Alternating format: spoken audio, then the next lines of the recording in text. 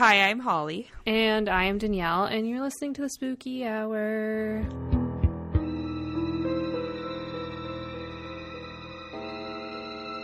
A slightly more positive spooky hour this week because we're now both vaccinated. Yeah. We both have our step 1 now. I got mine literally like less than 2 hours ago. So she's got her microchip and we're all set. Yeah, I could feel like the little Martians marching around my blood stream or whatever the fuck they do. Yeah. No, I feel fine. I was telling Carl, I was like, I feel tired and I think I have a headache, but that's also just like my constant state. So you're like, this is just my everyday normal. I am always just kind of tired and have a headache. But then again, Ontario's back in a lot. Like, well, we were all in a lockdown, but it's been extended. So this one, like, I get it. It makes sense. They want to try to vaccinate as many people as they can, but it's just like, I didn't even watch the announcement. Like, no, I didn't. I can't even I didn't handle care. it anymore. I know I'm going to assume I'm not leaving my house till at least September. That's my assumption. That's what I'm going with. Like, I get the lockdown and I get, like, certain things, but you can't sit there and tell me that Canadian Tire can sit open for curbside pickup, but the mom and pop shop can't.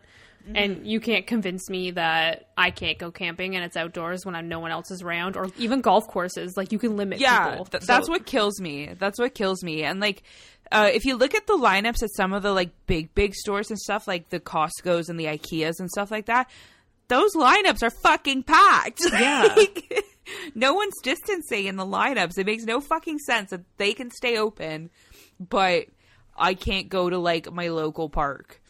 Yeah. I did it. I went out sense. and I went hiking, and I've been hiking. The government can kiss my ass at that point. I don't care. There's like a pro tip for people in Ontario / our region: never go to like the main trails. Yeah, no. The ones that you could like name off the top of your head, don't go to those ones. Go like as north as you can. Yeah, that's usually the best. We went on a new one yesterday or 2 days ago, I can't remember, and there was no one else on the entire trail. Yeah, the entire trail. It was fucking wonderful. Yeah, when we went, there was like 2 other cars, and we didn't even see anybody. It's great. I love it. But when you go to like the usual ones, the popular ones, like people are parked on the side of the road. Yeah. We went to this popular one near us. I don't want to like say what it's called. I'll tell you. You know what kills me? You know what fucking kills me about this is like, I don't want to name it because I don't know why. I don't want you guys knowing where I live. Like, yet your Instagram is public and you tag where you go. Hear me out though. This one's like really close to my house. Oh, that's fair. And I'm saying more than just like Pickering. Whereas on Instagram, okay, I just tag like Pickering. That's fair. Technically don't even live in Pickering. Yeah, true. There's like, I don't know why I was thinking about that the other day, and I was like, this girl, like, I won't say like I'll say I live in Durham region. I don't mind saying I live in Durham region, but yeah. I don't want people to know like certain areas, I guess, that are like, so. Yeah, exactly. But now everyone's locked inside. Everyone wants to get out of the fucking house, and I don't blame them. I totally get it. But like it sucks. But this whole pandemic is in a nutshell is like I totally understand everything, but it still totally sucks. Yeah. It does fucking suck. But that's it. That's all I got. That's it. I guess we'll just get spooky. Yeah, we're gonna get spooky because I think we both have like somewhat long ones. I'm gonna try to talk fast. We'll see how well this works. I didn't get my water. Do a Busta Rhymes style. Oh my god, yeah. So today I'm gonna talk about the Sallie house. Okay. So once again, we're diving into America's most haunted place. Is that what it says? Yeah, literally. So this place is extremely well known, especially like in the ghost hunter community. So this house was built between 1867 and 1871 in Atkinson, Kansas. Now, according to records, the house was originally owned by the Finney family. It's either Finley or Finney. I think it's Finney. Mm-hmm. It was purchased by Michael C. Finney. So basically, whenever this house was built, I'm pretty sure they bought the property and then they built the home. Mm-hmm. And this family's basically lived and owned the property for about a century. Now, Michael C. Finney ended up passing away in the home on September 27th, 1872. His wife, 2 sons, and a daughter were left, like that's who he left, and they still lived there. In 1882, one of Michael's sons, Charles C. Finney, So one of Michael's sons, Charles Finney, started working for Dr. Dan Holland as a bookkeeper, and it kind of like inspired him to go for his doctorate degree. Also, weird fact, apparently he was also a figure skater, so there's that. Was this like, you said this was the 1800s? Yeah, and he's a figure skating doctor in the 1800s. Killing it. Wild. He probably operated with his skates. I honestly would not put it past him. Yeah. So Charles received his medical degree in 1894 from the Beaumont Hospital Medical College in St. Louis. Is it St. Louis or St. Louis? We've had this discussion before. And I never remember what's correct. It's either one, okay, everyone? So he ended up opening a practice with a few other doctors in his hometown. Now, there is a story or legend surrounding a little girl named Sallie. So I'm going to talk about her death, but it comes into play in a bit, obviously, considering the house is called the Sallie house. Yeah. So apparently Sallie wasn't feeling well, and her mother was completely frantic and brought her daughter to Dr. Charles Finney at his home in Atchison. Now this is iffy because reports say she somehow is like connected to the home and like some others say she was like legit brought to the house in this state. So they're not sure if she was brought to this home and then died there, or if she was brought to Charles Finney to be cared for, and because that's his house, that's where after her death she kind of like latched she just like to. Attached to, yeah. Yeah, so they're not really sure, but that's apparently what it is. But anywho's it, I turned into Holly there for a second. I laughed. Yeah. Dr. Finney immediately diagnosed her with appendicitis, and she needed surgery ASAP to remove her appendix before it exploded. She was whipped out those skates. Yeah, and helped. So she was only like 6 or 7 years old when this happened. However, during her surgery, her appendix ended up bursting, and she died on the autopsy table. Oh, that's terrible. Autopsy table. That's terrible. She died on... Convenient for the fucking coroner, though. Yeah, no, she died on the surgery table. This is terrible. This is going... We're done. You did say we needed to be more crude before we started recording. Oh, God. Oh, God. Well, I said we have to be more crude so more things can haunt us. If anyone's feel like, oh, this bitch. So now the doctor continued his business, and him and his family stayed in the home for quite a while. And once Charles had passed away, the home was rented out. Another family had rented the home in 1948 and only stayed there for a short time, but it's unknown why they left. So from 1948 to 1958, it's not recorded on who lived or rented the home at the time. But in 1958, it was rented by Ethel Anderson, who left in 1990. So she was there for quite some time. Yeah. And this brings us to Tony and Deborah Pickman, who rented the home and moved in December 31st, 1992. Fun fact, I was 10 days old at this point. Aww. Literally 10 days old. Wee little alien Danielle. Yeah. Here to sent to destroy the earth. Now, the Sallie house really got known of its like paranormal activity because of Tony and Deborah. At that time, Tony and Deborah were recently married. They were a young couple and were expecting their first child when they moved into the Sallie house. So now there was nothing weird about this house at first. Like it looks, even to this day, it looks like a normal house on the outside. I mean, it's actually pretty cute. I'd probably live there. At first, they really had no idea anything was happening. They said at first the home was quiet. There was like a few moments where they had like easily explainable situations happening. Like their dog was like barking aimlessly into the nursery room, but it stopped after about a week. And their cats would like stare off into space, and I guess sometimes it looked like they were like following something around the room. But like cats do that, so like explainable, right? We always see our cat doing that, and like sometimes she does it where my dad used to sit on the couch, like she sits in a spot and just like swats. Yeah. And I go over there with a flashlight, like looking for like fruit flies, like dust flecks, anything, and like there's never anything there. You're like, this is terrifying. Yeah. So at first they really had no idea. Oh, I already said that.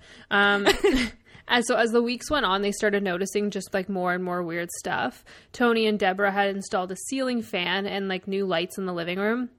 One night they were just hanging out and the lights just randomly dimmed really low. And it happened almost every single night after this. They had no dimmer switch, so it's not like the switch was just malfunctioning. But initial reaction is like, what the fuck is wrong with my electrical? The light was the only one to ever dim, so no other lights and no other lights in the house would dim, and there was like no other electrical like lamps or anything that did it. They did have it checked out, considering they just put them in. But the electrician ruled out bad wiring, and nothing was determined to be the cause. Like, he couldn't figure it out.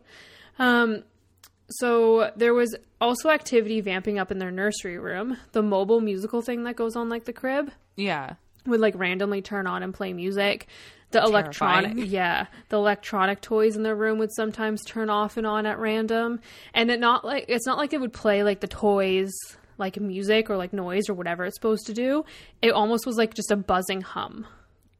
Creepy. That wouldn't like turn off. Yeah, right? Like, do you remember when your Furbies would start to die and their voices would get all like warped and you'd hear just like the buzzing? It's like a demon. Yeah. We had one and it was in like the bottom of the closet type of thing, and it just randomly started like, it was talking and it sounded like a demon, but then it did like a buzzing, like it was just like like it got stuck on a word kind of thing. Yeah, and that's when you throw it out. Horrifying. Yeah. Not change the batteries, just throw it out. That's done. So also like their portable phones would also have issues and like would randomly disconnect and like reconnect and just make weird noises. So a lot of this could be like fully blamed on like faulty wiring. I mean, the house was built in the 1800s, but like they also had that shit checked out. So I don't know. Now they ended up having their son. Deborah ended up birthing their son. His name was Taylor. And because of being like brand new parents, they sort of thought the next part was all kind of normal. So their son would just never sleep and would be awake almost every hour of the night. Yeah. The toys in the room would still make those weird hums. And no matter what they tried to do, like to get him to sleep, either like feed or like cuddle, whatever you do to soothe the child, nothing helped. I had to like think about that. I was like, I have no idea. Which is even funnier. Yeah. So they were also starting to have issues with like other electrical, like the TV would just randomly turn on and off, and the vacuum would also turn off and on. So just weird stuff like that. But what else? You need to turn the vacuum on, at least like clean it while you're haunting. You know what I mean? Like use it. Like, yeah, like make yourself vacuum useful. my carpets while you're haunting me. You're not paying rent. You're living here for free. But what was weird is that their neighbors, Carol and Dawn, had ended up asking Tony and Deborah why they always kept their upstairs light on. This light ended up being the nursery room, and Deborah had explained that Taylor was sleeping in their room, so maybe they were just seeing the light from like the hallway. But the neighbors were like, nope, it's the nursery room. The light is literally always on. Like it was all night long. That's creepy. Yeah. So they were also finding mold, which again, like old home, but they were finding it in like weird things, like their Tupperware in their cabinet, their dog's food bowl, magnets on the fridge, like weird shit. Yeah. I would be so fucking annoyed. Called? Is it plasma? That's what I'm thinking. Like the ghost. Or doing like a Ghostbusters. Like, yeah, this is plasma. So Deborah's sister ended up coming to visit her and her. Wow, I fucked that up already. So Deborah's sister ended up coming to visit her new nephew and also to sort of help out like Tony and Deborah, because she was like kind of aware of like the difficulty where they were having getting Taylor to sleep. Her Deborah's sister's named Karen. So now Karen's last day there, they all had visited Tony's parents. It was like 5 or 10 minutes away from like their home. But while they were there, Tony's sister Jenny stopped by and said she had like some confession to make. A few hours prior, she went to their home and dropped off a high chair for them. But she ended up going inside the home to peek at the nursery because she's nosy. Deborah didn't care and said it wasn't like really a problem and wasn't sure why Jenny was so rattled and like nervous by this. Yeah. But nothing was really like, Jenny didn't really say anything further from that. So Tony, Deborah, and Karen, and also like lock your fucking doors. Like, what is wrong with people? Dude, like back in the day, no one ever locked their doors. I don't know why. I can't imagine. You know why so many people fucking died? Because you didn't lock your goddamn door. The whole like serial killer boom in the 70s could have been solved if everybody just locked their door. I'm a problem solver, okay? So Tony, Deborah, and Karen and the kid ended up leaving 20 or so minutes later to go home, and this was around like 10 p.m. Tony had gone upstairs and found the nursery to have all the stuffed animals placed on the floor. He initially thought Deborah did it and asked her why she would do that, and she was like, no, that was not me. Now, all these stuffed animals were placed right into the middle of the room. However, they formed a circle, and most of the stuffed animals were bears, and their backs were facing the inner part of the circle. So they're like facing out. A teddy bear cult? Basically. I'm in. I would be terrified. I would leave. I mean, you don't own the home. You're renting. Get the fuck out of there. Yeah, you have no obligations anymore. Yeah. So they thought they were being pranked because apparently, again, they never locked their doors. At first, Deborah thought of Jenny, but didn't really think it was like in her nature to do so. But she called her anyway because they really had no idea how this would have happened otherwise. Deborah asked Jenny if she had seen anything weird in the nursery with like the stuffed animals because, as I said before, Jenny went to go check it out, and Jenny said no. They ended up having small talk after that, but eventually Jenny was like, why did you ask me? Why do you ask me that? And is anything wrong? And Deborah explained what they came home to. So Jenny was immediately freaked out and said that when she visited the home, she had this very unsettling and overwhelming feeling when she went upstairs to the nursery, and it actually like made her leave the house pretty quickly. She then drove to her parents' house where Tony and Deborah were, and there was like a lot of people there to go see the kid. So she thought it wasn't a good time or like place to bring up what she had experienced in their house. But she said she didn't touch the stuffed animals. She just had this really weird, unsettling vibe. Creepy. Yeah. And like, if you did that and you had like an unsettling vibe, I feel like it's your responsibility to tell them, because like, what if you have an unsettling vibe because someone's actually in the home? Yeah, like there's an actual danger. Yeah, because they're stupid and they don't lock their doors. You're so rattled at that. I hate that. My door is locked right now, and it's freaking 5 o'clock in the afternoon. So, so either someone went into the house because, again, didn't lock the doors, or I literally wrote that. I'm sorry. Or they have a ghost, which was crossing their minds at this point. So Deborah put the stuffies back, and the three ended up going downstairs. But while descending the stairs, Karen had randomly turned around because she got like a weird feeling. And she said, guys, the nursery light is back on. I thought you turned it off. And Tony responded with, I did. Nope. Yeah. They slowly went back up the stairs. All three of them at this point were extremely freaked out. And as they peered into the room, the bear from the wicker chair was laying on its back in the middle of the room. So they even went to lengths to see if like the animals like had wires on them to see if someone was like actually like pranking them. Yeah. Just because they were so rattled by this. So they checked the house to see if someone was there, and nothing. They tested it again, turned off the light and went downstairs and looked back up, but the light stayed off. So I don't like that. Yeah, I don't like that either. It's like a teddy bear ritual. It's really like, that's what I keep thinking is just like this evil teddy bear cult. Like Stewie is their leader from Family Guy. Like, I would actually join that cult. It would be hilarious. I would 100% join that cult. Yeah. So later on, like in that evening, Deborah said she had to pee and went upstairs to the bathroom. Everyone was nervous, so Tony and Karen stayed at like the bottom of the stairs waiting for Deborah.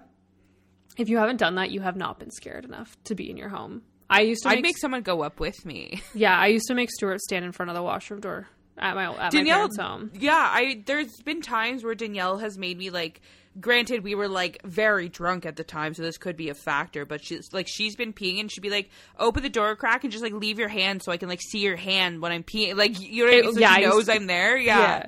It was like terrifying. My parents' house is terrifying. I'm fairly certain more than once you've made me like actually come in the bathroom and like turn my back to you. Definitely. I feel your parents' house is creepy though. If anyone stays in my house, you would do the exact same. I'm being serious. Yeah, I'm pretty sure I did do sometimes I would just leave the door open, to be honest. Yeah. That's like the safest bet. Just leave the door open. No one's going to watch you. But you won't get attacked by a ghost. It's fine. I do the opposite in my basement. I close the door so I don't see anything. I'd rather just not see it. But then you have like that creepy door to the left. Oh, I know. Yeah, I have like a door that goes into the furnace room. Yeah. For no fucking reason. I don't know why I need to go to the furnace room from my bathroom, but it just looks haunted. I don't know how to explain it. It's like a haunted. Relatively new build. We built the basement like 10 years ago, and it just looks haunted. I don't know. And it makes weird noises, so it's just uncomfortable. Yeah. Yeah, I don't like it. I also don't like peeing in Holly's basement. I don't like peeing in general, yeah. Nowhere's safe. That's a real reason you bought a house. You just didn't want to hang out in the basement anymore. That's exactly it. Yeah. Like, I'm done. So on the way back from the bathroom, Deborah checked the nursery. The light was off, but the bear was back on the floor. Oh. So everyone freaked the fuck out. Because every time they went in the room, like Deborah would like pick up the toys and put them back. But it kept going back. So the next day, Karen flew home, and Tony's brother, Greg, was visiting the same day. Tony explained what happened and found it kind of funny. So Greg, because, big tough guy now, your brother's there. Mm-hmm. So Greg walked around, like, taking photos with a digital not a digital camera, with... disposable camera, that's it. Yeah. He focused on a bear that was sitting next to one of the TVs, and I think they had an obsession with bears. I don't know. And before he took the photo, he asked if like the ghost wanted its photo taken, and when he took the photo, apparently the bear spun around at the same time. No. Bye. Tony and Greg freaked out and called for Deborah. They decided to leave and stay at their in-laws for the day. So Tony was putting his son Taylor in the car, and Deborah noticed that he was like, when he was like bent over a bit, he ended up like bolting up like straight, like something like hit him or something like that, and he kind of grabbed his like lower back. So Deborah asked him what was wrong, and he said he must have been bit by something, but like he had a sharp pain. When they got to Tony's parents' house, Deborah asked to see Tony's back to see if it was like an actual bug bite, and like, do you gotta go to the hospital, bro? And when she lifted his shirt, she noticed 3 scratch marks down the center of his back. Creepy. Yeah. Also the photo that they took, it's like, you can see the photo. I'll explain where I got all this information in a bit, and why I have a timeline for it. But like the photos, like, it looks like, when you like take a photo but you move really fast? Yeah. It's like blurry, like it's like that. I'm like, I can't even see the bear, so I have no idea what I'm looking at. So Tony and Deborah ended up bringing in Barbara Connor, who is a psychic medium. Tony knew her because of a coworker. So Barbara visited the home and noted a little girl that she was picking up on. She said this little girl's name is Sallie, and she was very easy to communicate with. According to Barbara, Sallie is a 7-year-old girl who had pain in her abdomen, hand, and mouth. Sallie also said that Deborah did a lot of things that bugged Sallie. And Sallie thought Deborah was too bossy because there was too many rules in the house. Little brat. Right? So Barbara said that Sallie just needs to be told, like, discipline, and suggested that when they come home, to remind Sallie of the rules and be patient but firm. So basically they just had a ghost kid on their hands and they had to take care of. Just have to ground the ghost. Yeah. You go to the corner. Ghost. Yeah. She also suggested that to get Sallie some items that she might... like some like toys and stuff, so she'll leave like Taylor's toys alone. Mm-hmm. So now they have 2 fucking children they have to take care of. One they can't even see. So Sallie also said she was being she said that Sallie is kind of like protective over Taylor as well, in like some kind of way, like she would never try to hurt the kid. Mm-hmm. Barbara also said that Sallie would not leave the home as it's her safe place and she felt comfortable there. Mm-hmm. Yeah. So according to Barbara, Sallie doesn't like having everyone in the nursery. And apparently Sallie has her own little corner that is hers and that she just likes to stand and stare at people in. Creepy. Yeah. So basically with Barbara's visit is that Sallie isn't leaving and they had to treat her like a child and just acknowledge that she's there. So like if like the TV turns off, be like, oh my God, Sallie, don't do that. Like discipline the ghost. I would feel so weird. A ghost. Parent a newborn and a ghost at the same time. Yeah. I would rather move. I'm like, you know what? I don't care enough about that. Can you imagine like someone walking in your home and you're like yelling at a ghost child? Like, go to your room. Yeah, like it's so weird. So after Barbara's visit, they tried to just live normally. It seemed to be quiet for the most part and just like the normal TV off sort of deal. They took a lot of photos around the home too. And in one of the photos, they had left like paper and crayons out for Sallie. And the crayon in the photos ended up like standing up on its own. Like kind of like she grabbed it and was like writing with it. Like, That's creepy. They also got photos with like orbs and like swirls, like mist almost in them. Mm-hmm. So some photos have blue swirls in them, and according to Barbara, that means like happiness. So it's considered to be like a good sign. Like it's Sallie, but she's like happy. Like her aura or whatever they. Yeah, something like that. So in October 1993, apparently Tony saw Sallie for the first time. He had just got home from work. He was working nights and got home at like 7 a.m. He was getting a drink in the kitchen and turned around to see a little girl standing across from him. He realized she was wearing clothes that weren't from that time, and he ended up like dropping the glass to the floor, like just in like shock. It shattered, and he looked down at the shattered glass, like he just looked down and looked back up, and then she was gone. Like a horror movie scene, literally. Yeah, literally. So now in December of 1993, they had a Christmas party with their families, and a bunch of people were there. When the night was like winding down, and one of Tony's brothers went to grab his family's coats out of the master bedroom. I find that every family does that. Did you ever have they just throw the coats in the master bedroom? Every time I went to a big family party, especially on my mom's side, everybody put their coat in the master bedroom.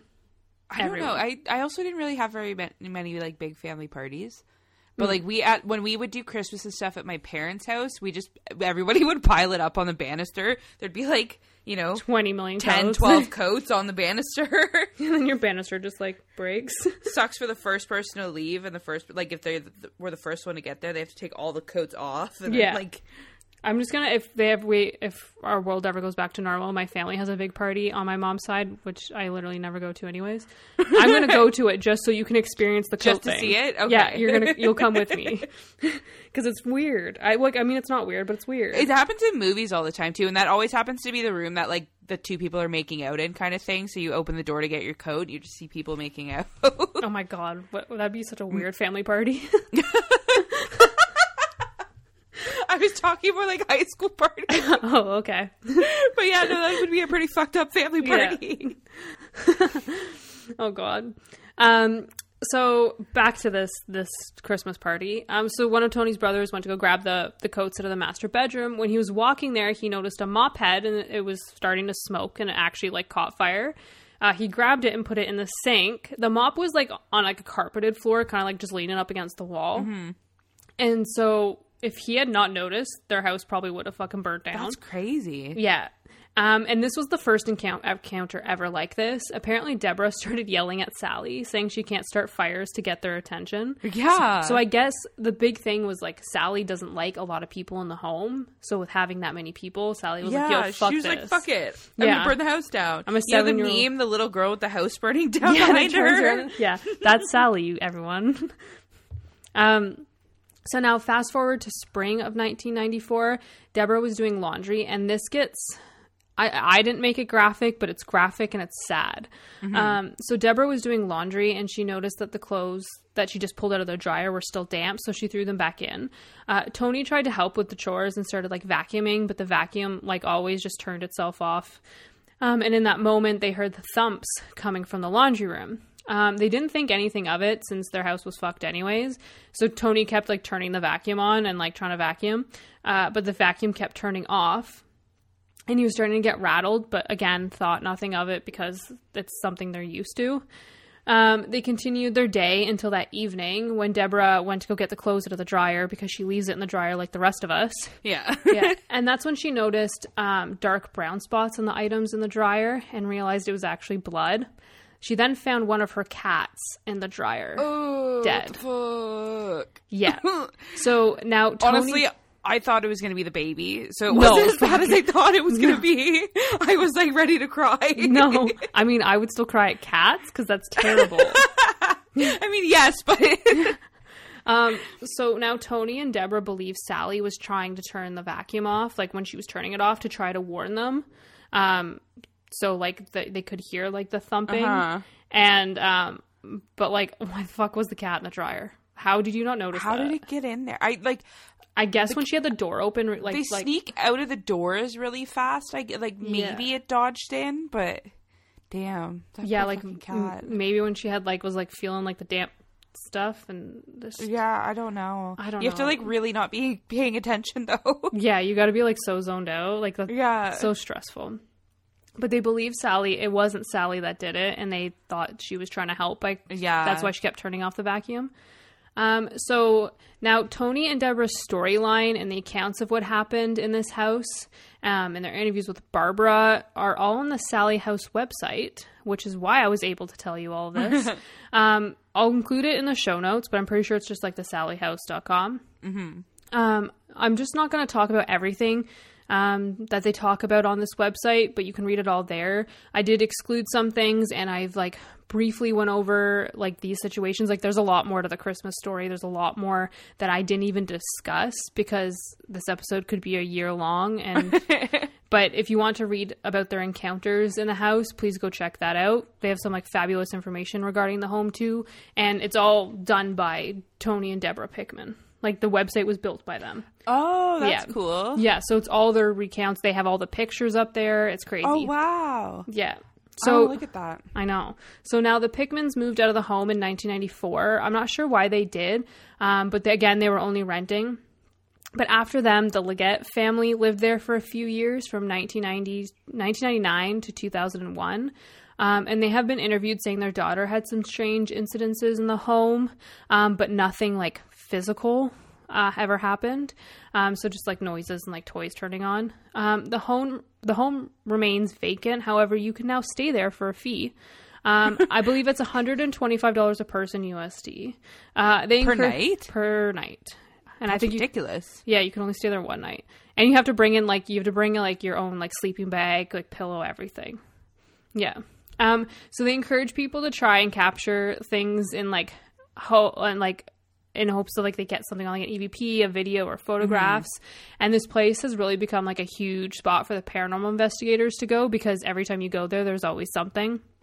People who have visited report having toys being moved on their own. They hear footsteps, they catch orbs, and weird mist caught on camera. The blinds on the windows will move up and down now. Why did you look at me when you started talking about blinds, Danielle? Because Holly would probably touch the blinds and break them.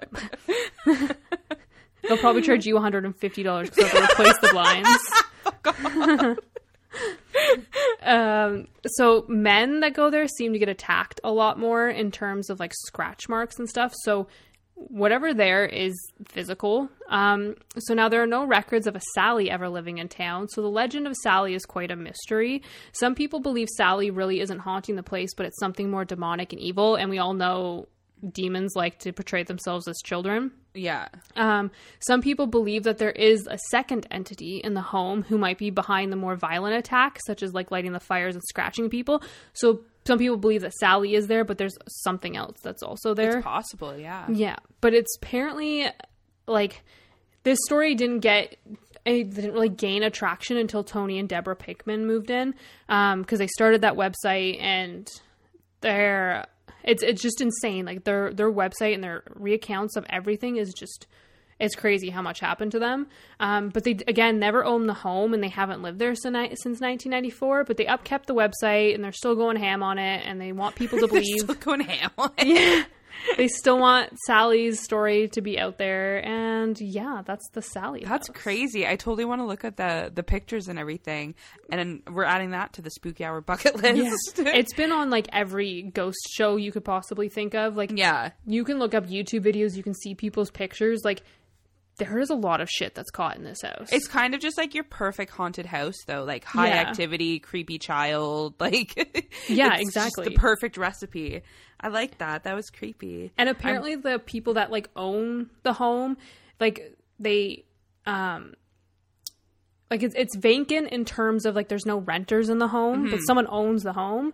And instead they kind of rent it out, kind of like an Airbnb in a way, but through their website. Worst Airbnb ever. Yeah. And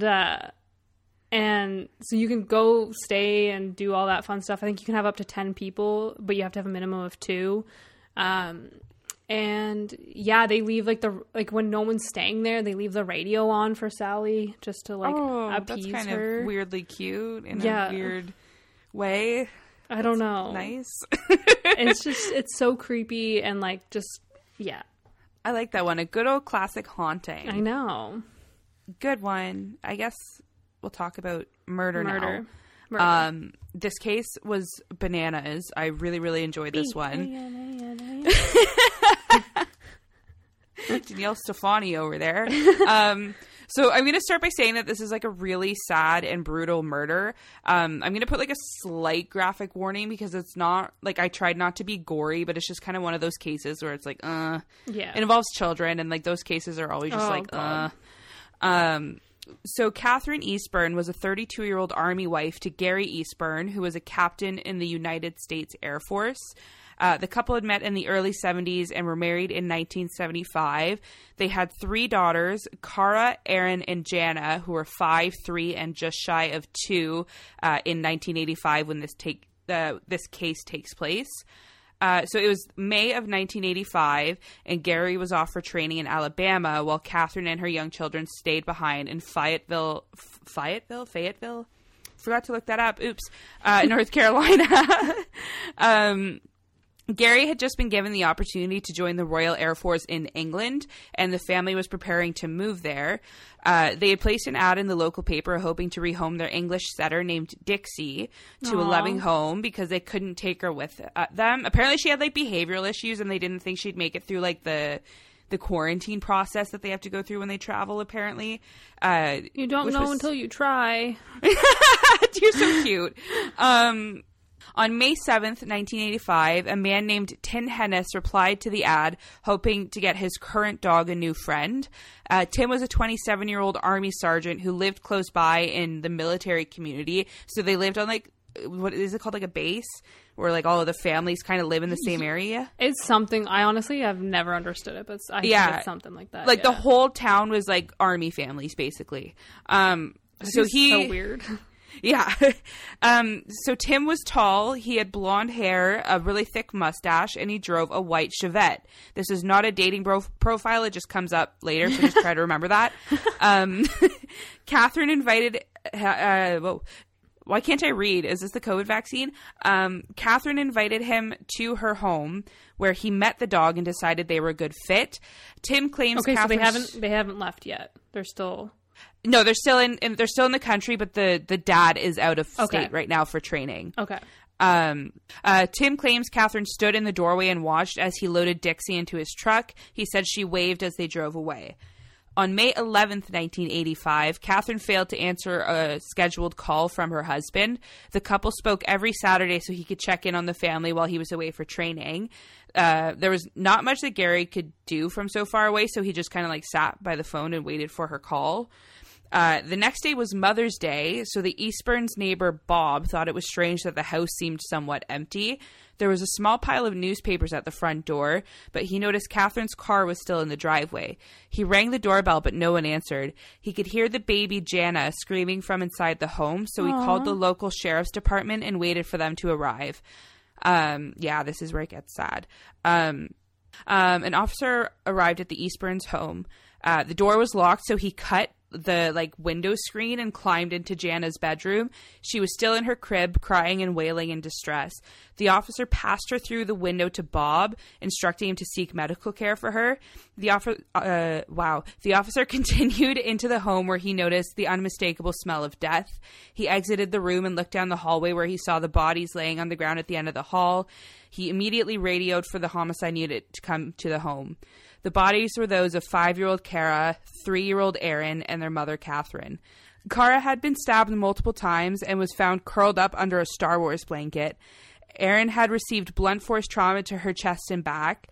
Catherine was found with obvious signs of sexual assault and had been stabbed 15 times. Oh my God. All 3 victims were found with their throats cut. 22... Brutal.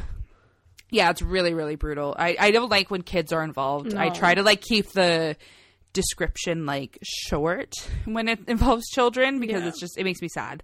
22-month-old Jana survived the ordeal but was severely dehydrated and on the brink of death due to starvation.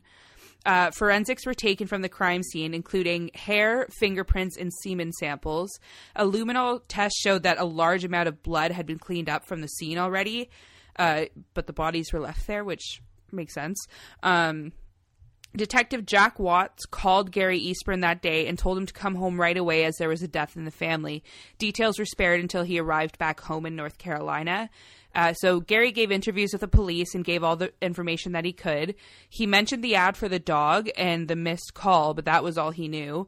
After the bodies were removed from the home, investigators did like a walkthrough to see if Gary noticed anything missing. Catherine's bank card, an envelope containing $300, and the password for the bank card were the only items missing from the home. A witness came... You have cards with your bank password on it? I feel like people wrote their pins down back in the day, which is like the dumbest thing ever. No offense to these people, but no, that's like, it's just so unsafe. That's why I was like, yeah. Oh. So we have people that write their bank information down on a card. Leave their doors open. Yeah, I was like, we have people that unlock their doors. Like, so stressful. So a witness came forward very early in the investigation. His name was Patrick Cohn, and he was known to police for being a bit of a shit disturber. However, he shared some vital information with them. He told them that he had seen a man at 3:30 a.m. the morning that the bodies were discovered. The man was wearing a members only jacket, which is like a brand from the 80s. It's kind of those like, not a puffer jacket, but those like... Okay. It's a jacket. It's a puffer jacket. And he had blonde hair and a thick mustache. Patrick had spotted the man leaving the house carrying a garbage bag. The man actually spoke to Patrick as they crossed paths, saying something about like leaving a little early this morning as he opened the door to his white Chevette. Patrick worked with the forensics team to come up with a sketch of the suspect. The Eastburn children's babysitter also spoke to police about a series of suspicious phone calls. There comes the lisp. That Catherine had been receiving. The house had received prank calls for months leading up to the murders. The calls started off innocent enough, just like hanging up when they pick up kind of thing. Is your refrigerator running? Yeah. I worked at a duct cleaning company for like a week, and someone called and they were like, can I get a quote for like my ducts cleaning? I'm like, oh, you would like your ducts cleaned? He's like, hold on, let me check. Hey guys, do you want to get cleaned? Quack, quack, quack, quack, quack. And I was like, wow, you're so fucking funny. Wow. You think about that all day? Anyways, that was a repressed rant. So the calls started off innocent enough, but they grew into threats of violence. Catherine believed she had a stalker. The final call came just 3 days before the murder, though it wasn't threatening like the others. It was just like something that the babysitter remembered. A woman named Angela called in regards to the newspaper ad about the dog. Angela Hennis, who was Tim's wife. The babysitter said she took down a note with the woman's name and phone number, but no such note was found on the scene.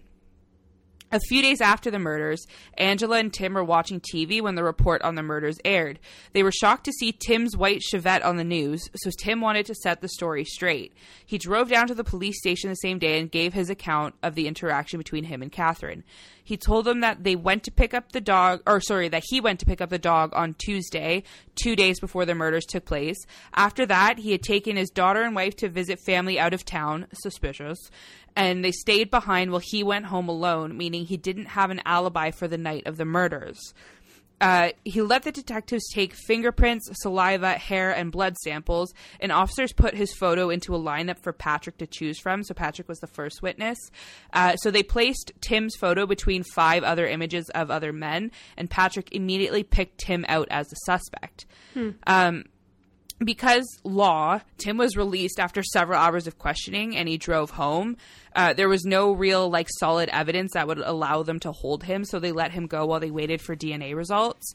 His wife was probably like, oh my god, you're innocent. You have to go clear your shit up. And he was just like, fuck. That was exactly it. He's like, fuck, the whole way there.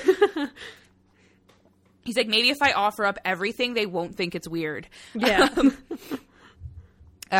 So police kind of figured they had their suspect though, and they begin to interview people around him in his life. So Tim's neighbors reported seeing him burning items in a barrel outside of his home for 5 hours one day. So he just stood there sort of poking the fire to ensure it burned all the way down. for 5 fucking hours. That's insane. He read that line already. Neighbors said they had never seen the family have a fire in their backyard before, so they found the behavior odd. Tim's dry cleaner also came forward and told the police that Tim had come in the day after the murders to have his jacket cleaned, his members only jacket. When questioned, Tim's landlord told... Landlord? Oh, yeah, sorry, I confused myself.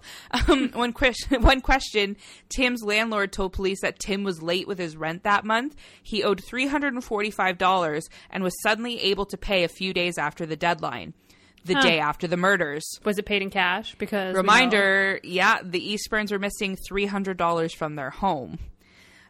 So Tim was arrested and charged with rape and 3 counts of murder in the first degree. He refused to take a plea deal, insisting that he did not commit these horrific murders. The DNA results came back while he was in custody, but all of the results were inconclusive. It was only 1985, so DNA technology wasn't great. Right. Yeah, so even more damning evidence came forward, though, that kind of helped push the case. As I mentioned, Catherine's bank card and PIN were stolen from the house. There was a withdrawal recorded the day after her death. A woman who had used an ATM that same day said she saw a man using the ATM at the same time and place where Catherine's card was traced to. This man was tall, blonde, and had a mustache. I swear ATMs are supposed to have cameras on them. Did they in 85, though? I have no idea. I'm just assuming. They do now. They for sure do now for that reason. So when shown an image, the witness said she was certain the man she saw was Tim Hennis. Nearly a year after the murders, the case had finally been brought in front of a judge. The jury was shown all of the evidence and told while none of the physical evidence technically matched him, he was definitely still the killer. The jury seemed to agree that all of the circumstantial evidence was enough, and Tim was found guilty on all charges. He was sent to Raleigh, North Carolina. Another one I forgot to look up. See, I always feel like I'm saying the southern name wrong because they say it with an accent.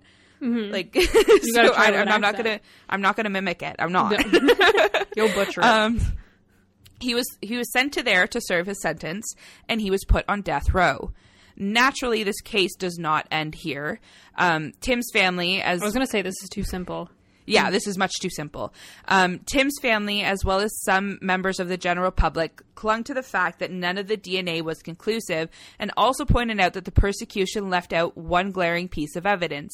There were footprints found outside of the home that were 3 whole sizes smaller than Tim's, and this was never brought up in the court proceedings at all.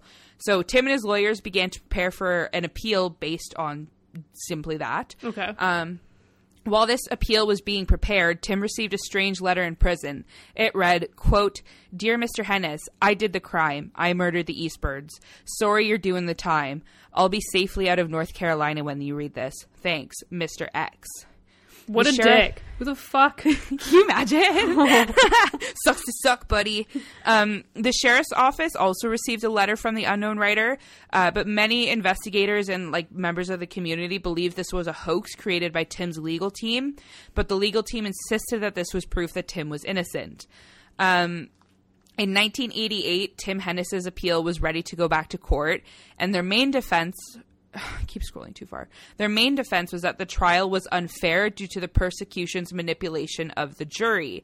So there was a slideshow of crime scene photos that they had presented to the jury, and the defense said that it was completely discriminatory against their... Why did I put that fucking word? Against their client.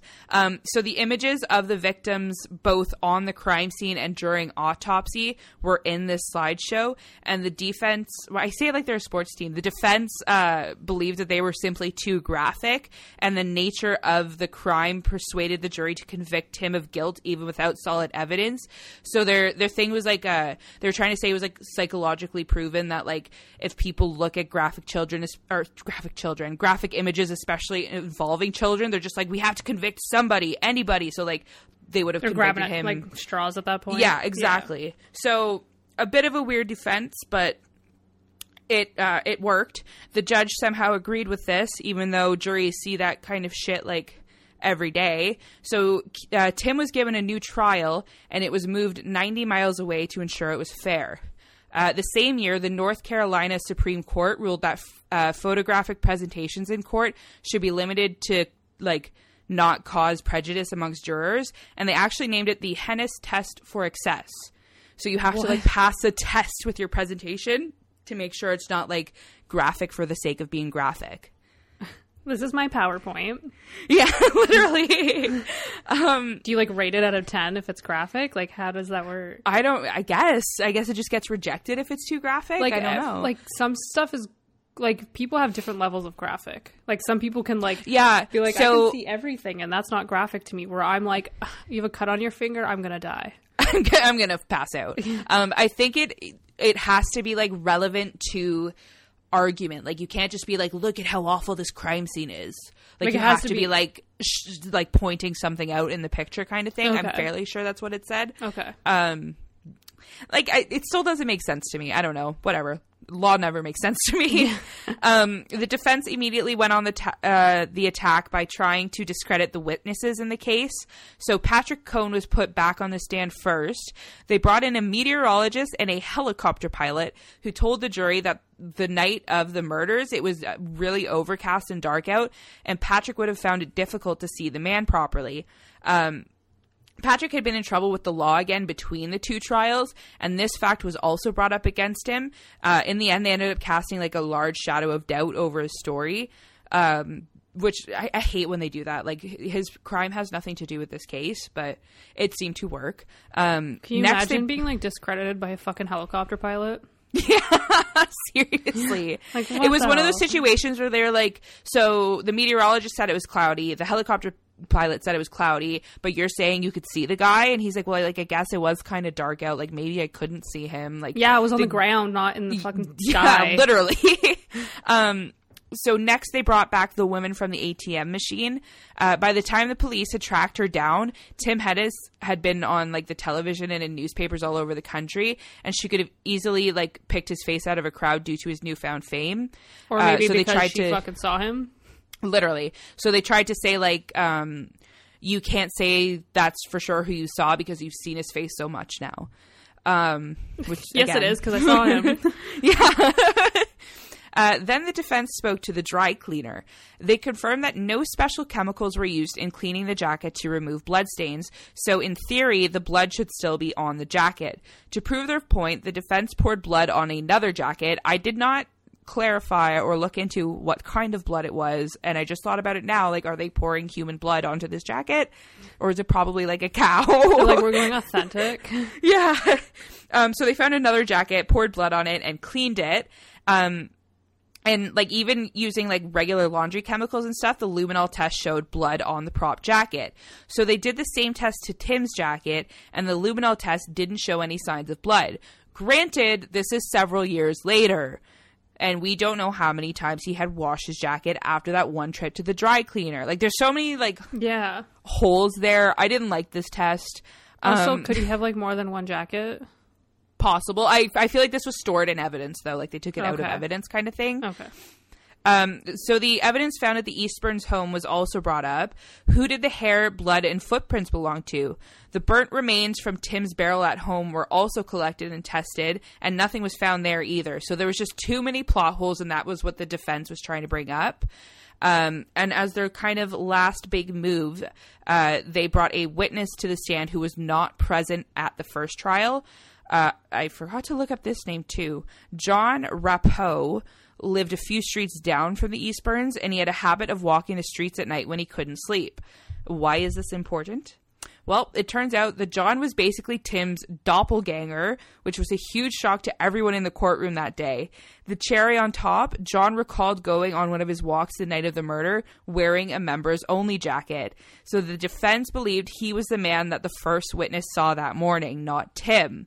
However, the car. Yeah. Everyone just forgot the fucking car. Does he drive the same car too? Yeah. I don't know. So John told the jury that the police had interviewed him, and when they realized how similar he looked to their suspect, they allegedly, like, took his jacket and his hat to hide from the defense and only gave it back to him when Tim was safely in prison, allegedly. This seems really fishy to me, and I don't believe it. Like, I know policemen are fishy, but, like, this guy suddenly shows up, and suddenly the police are acting shady with him so that the defense gets their way. I don't know. Too much for me. As Gary Eastburn watched on with his only surviving daughter, Jana, the jury came back with a not guilty verdict for all charges. Tim Hennis left the court that day with his daughter and his wife. He was a free man. Tim rejoined the Army, receiving back pay for the years he'd spent in prison. In 1990, he was sent to Saudi Arabia for Operation Desert Shield. He returned home after a stint in Somalia and received medals for his duty and his service. Aww. In 2004, Tim retired as a master sergeant and found himself a job at a waste facility in Washington where the family was now living. Wait, 2004, DNA. What's that? It's 2004, DNA. She knows. She knows all my plot twists by now. He spent his years leading a normal life and spent most of his time as the leader of his new son's scout group. So, like, the family had gone on to have a son. Oh, adorable. It was the happy ending the Hennis family had hoped for, except the story still isn't over. In 2006, Gary Eastburn received a call from one of the detectives on his wife's case. The detective explained. He didn't explain. He just explained it. He explained it. He explained how technology had advanced in the years since his wife's death and that they ran evidence found on the scene once more. This time, they found a match. The semen that was found in Catherine's body was a 100% match to Tim Hennis. Ha! Dun, dun, dun. DNA, While this news was exciting and seemingly the end of Gary's nightmare, they now faced the problem of Double Jeopardy, which, by the way, that was like my favorite movie when I was a kid. I've never seen it. I don't even know what it is. I don't remember it because I don't think I've watched it since I was a kid, but like this girl gets like accused of killing her husband, but she didn't do it. And then she gets out and finds him alive still, so she could kill him again because she can't get charged twice for the same murder, so she just kills him. What? You can't, so Double Jeopardy, you can't be tried in the court for the same crime twice. So she was already tried and put to jail for killing her husband, but she didn't do it, and he was still alive. He, like, faked his own death to put her in jail. So when she got out of jail, she fucking found him. Okay. Julia Roberts is in it. It's great. Check it out. I just watched Jeopardy, and there's a Double Jeopardy in regular Jeopardy. So. You're so funny. No, this kind of Double Jeopardy is not as fun. No, it doesn't sound like it. So, because Tim had already been tried for the murder of the Eastburn family, the law states that he cannot be tried again for the same crime. However, Tim Hennis was in the military, and they have their own court system because fuck your rules. That's why. Military. They just do. So the Army called Tim back to active duty, and he was charged once again with the 3 murders in their courts, which I fucking loved that. They were like, no, he's not getting away with this. On March 17th, 2010, the trial for Tim Hennis began in the Fort Bragg courthouse. Tim sat through the trial for the 3rd time, now in his mid-50s. The same evidence was brought forward from before, but now they had the confirmed match for the male DNA found on scene, and the defense just couldn't wiggle their way out of it. Their best argument was to imply that an affair had been taking place between Tim and Catherine, and that they had They had consensual sex before the murder took place. They said that a young wife living apart from her husband for so long simply couldn't help but cave when a handsome man answered her newspaper ad. With a huge mustache, a yellow mustache. I don't think yeah, so. They talked about like how handsome he is and all that, and I saw a picture of him, and I was like, he sounds terrifying. Yeah. So this went horribly for 2 reasons. One, it was Army court. The jury was full of officers who had been away from their wives for a long time. They were pretty offended at the suggestion. Yeah. Like, they're kind of implying that all of their wives are sleeping around on them. And Tim himself refused to admit to said affair. He would rather be charged with rape and murder than admit to cheating on his wife, which is, I guess, admirable, I guess. Like, they're just, like, literally making up a story. That's so annoying. Yeah, no, they were basically just trying to play defense. Yeah. Literally, they're like, well, this came up, I know, an affair. You have to be a whole different person to be a defense lawyer. I couldn't do it. I highly recommend watching How to Get Away with Murder for, like, it's fictional, but it shows, like, a really cool look on that. Like, they really are just soulless. They really just have to, like, block everything out. But then they, like, go home and have a normal life. It's just weird. I couldn't do it. Yeah. No. I cry too much. I'd be like, you're fucking guilty. Sorry, bud. Bye. Yeah. This isn't going to work out. Yeah. On April 3rd, 2010, the jury took 3 hours to decide on their verdict. Tim Hennis was once again found guilty on all charges. He was sentenced to a dishonorable discharge from the army and also death. He was transferred and also death. We're taking your medals and you get death. Exactly. He was transferred to Fort Leavenworth in Kansas, where he still resides today. He's the only person who's been tried 3 times. And apparently it's unlikely that he'll actually be put to death because you need like a presidential approval to carry out military executions. This hasn't happened since the 1960s, so they're kind of just expecting him to serve a life sentence there. Yeah. So he applied for appeal as recently as February 2020, but the Court of Appeals for the Armed Forces rejected his request. Good. Gary Eastburn spoke at the sentencing back in 2010. He told the court how he had taken Jana to England in 1988 as the family had planned to do. While living there, he met a nurse named Liz, who he ended up marrying. The family later moved back to the U.S., where they'd been living quietly until the trial came up. While on the stand, he was asked what he missed most about his family, to which he replied, "Them. I miss being with them." And Gary spoke to the author of the article that I used from the New Yorker, and he gave quite the heartbreaking quote. And me being me, I wanted to end off with it. Of course. So this is direct from the New Yorker. Quote. So this is from the author's point of view. Quote, "He told me that though he had almost put the murders behind him, he sensed that things weren't over yet." Gary, quote, "I would just like to see him rot away in jail," he says of Hennis. "I don't feel any burning desire to have him hanged or shot or whatever they do. I just want him in jail without a possibility of parole." He paused. "If this," quote, "I'm really bad at this," quote, "if his appeal is granted, they might have to drag me back. I think 3 trials is probably enough for me. If there's a 4th, I wouldn't have much extra left." That's really sad. I couldn't imagine living through that. Like, once is enough. I like that he also thought the death penalty is shooting somebody, but... Yeah, he's like, I don't fucking know what they do. I just don't care. And you know what's the most annoying thing about all of this? Is, like, he went there and killed them and then took their dog. Right? Isn't that fucked up? Yeah. Like... And apparently Dixie fit in quite well in the new home. I fucking hate that. I hate that. Yeah, really fucked up case. There's still a lot of people, like, I always like to read Reddit threads when I do research to see if there's anything that's not, like, in big articles. And there's still, to this day, lots of people that are like, no, there's too many plot holes. Like, he could still be innocent. But, like... There's literally DNA. Yeah. And he already said that he didn't cheat on his wife. So how is his semen in her? Yeah. I don't know. People are still clinging to it. I believe Tim Hennis himself is still clinging to it, saying he's innocent. But, like... His DNA was literally in the victim. Like, he did it. Yeah. That's so crazy. The only theory I can think of is that maybe there was a second person. That's why there was, like, the other set of footprints or whatever. Maybe, when you said it was, like, 3 sizes smaller, right? Yeah, his wife, maybe. I was like, could it be female? Maybe they originally said they couldn't have the dog. Oh, my God. I literally just thought of this right now. Maybe she was like, no, you can't have my dog. So they came back after and took the dog and killed them. And then they couldn't kill the baby. One of the articles I read, kill the baby?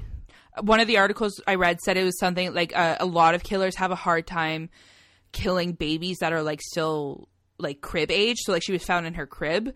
So they killed the 5-year-old and the 3-year-old, no problem. But when they got to the nursery, it's too like infant like they're like humans still have that like we must protect babies thing, I guess. So it's actually quite common in a lot of like family annihilators where like the babies will be left alive even though everyone else in the house is killed. Yeah. It's literally like Halloween. Yeah, exactly. Yeah, exactly. Literally like a Halloween. Yeah. But yeah, the case bothered me, like the murders bothered me, but I loved the court system here, which very rare for me to say that. I don't love the second trial, but I love that the army court stepped up and were like, we got this. Like, I thought that was so fucking cool. We're going to handle this, guys. We got it. Yeah. That's absolutely crazy. Also, fuck defense lawyers. Oh, sorry. Yeah. You gotta be a special kind of person. Like, I love money, but I don't know if I love money that much. And not, like, defense lawyers in terms of, like, petty stuff. I mean defense lawyers that are defending, like, these kind of murders. It's so hard because, like, especially when they're, like, publicly appointed, like, from the courts and everything, like, a lot of them don't even really think their people are innocent. Yeah. There's like, a lot of them that even just try to get them lesser sentences. Yeah. Where they're like, okay, like, you're fucking going to jail, bro, but, like, let's try to not get you the death penalty. Yeah. So, like, that's an aspect. But it's just, yeah, I don't know. Some of them are just slimy. What's that? Some of them are just slimy. Yeah. Oh, for sure. Like, for those sure. ones were slimy. The one in the Chauvin trial, like, I just didn't like the phrases he used. Like, when he said something about, like, lying like he was at the beach or something, I was like, you fucking dirtbag. Like, he's slimy as fuck. You know how I also lay at the beach? Like, anyways, that's another rant. Yeah. That's for another time. Yeah. But if you want to come discuss this fucking crazy case, like mine, I don't even remember what I talked about today. This case is just blowing my mind. But yeah, if you want to come discuss this crazy case with us, we have Instagram. It's a Spooky Hour podcast. You can find us on Twitter at Spooky Hour, and you can email us, the Spooky Hour podcast 666@gmail.com. Before we go, I've been annoying you guys a lot about clicking the save button on our posts because Instagram fucked up the algorithm. And a lot of you are doing it, so I just want to say thanks for that. We went from having like 0 saves to like 1 post, which is not big, but we had like 13 saves on 1 post, and I was like, damn, they're listening. What's a save? Danielle. There's like a little, have you seen the little like bookmark looking icon at the bottom? Yeah. That. So for some reason, that and sending the posts is the new like way they pick up traction, I guess. So likes are now like the least important. Okay. So it doesn't matter how many likes you get. You just want people to send your posts, I get. I don't know. I'm trying to keep up, and I just like... I'm just laughing. We have a nice little fan group. It's fun. I'm just laughing because I have one saved. I guess it's called saved. I thought it was called bookmark, but it was like this one thing video, and it's this little girl on like this little toy like movie car thing in her house, and she's like going down the hallway in confidence and then hits the wall and smacks her head off of it. And that's the only video I saved because I think it's just so funny. This is how Danielle uses social media, you guys. Oh my god. But have a wonderful week. Yeah. Keep saving our posts. Stay spooky. Stay spooky.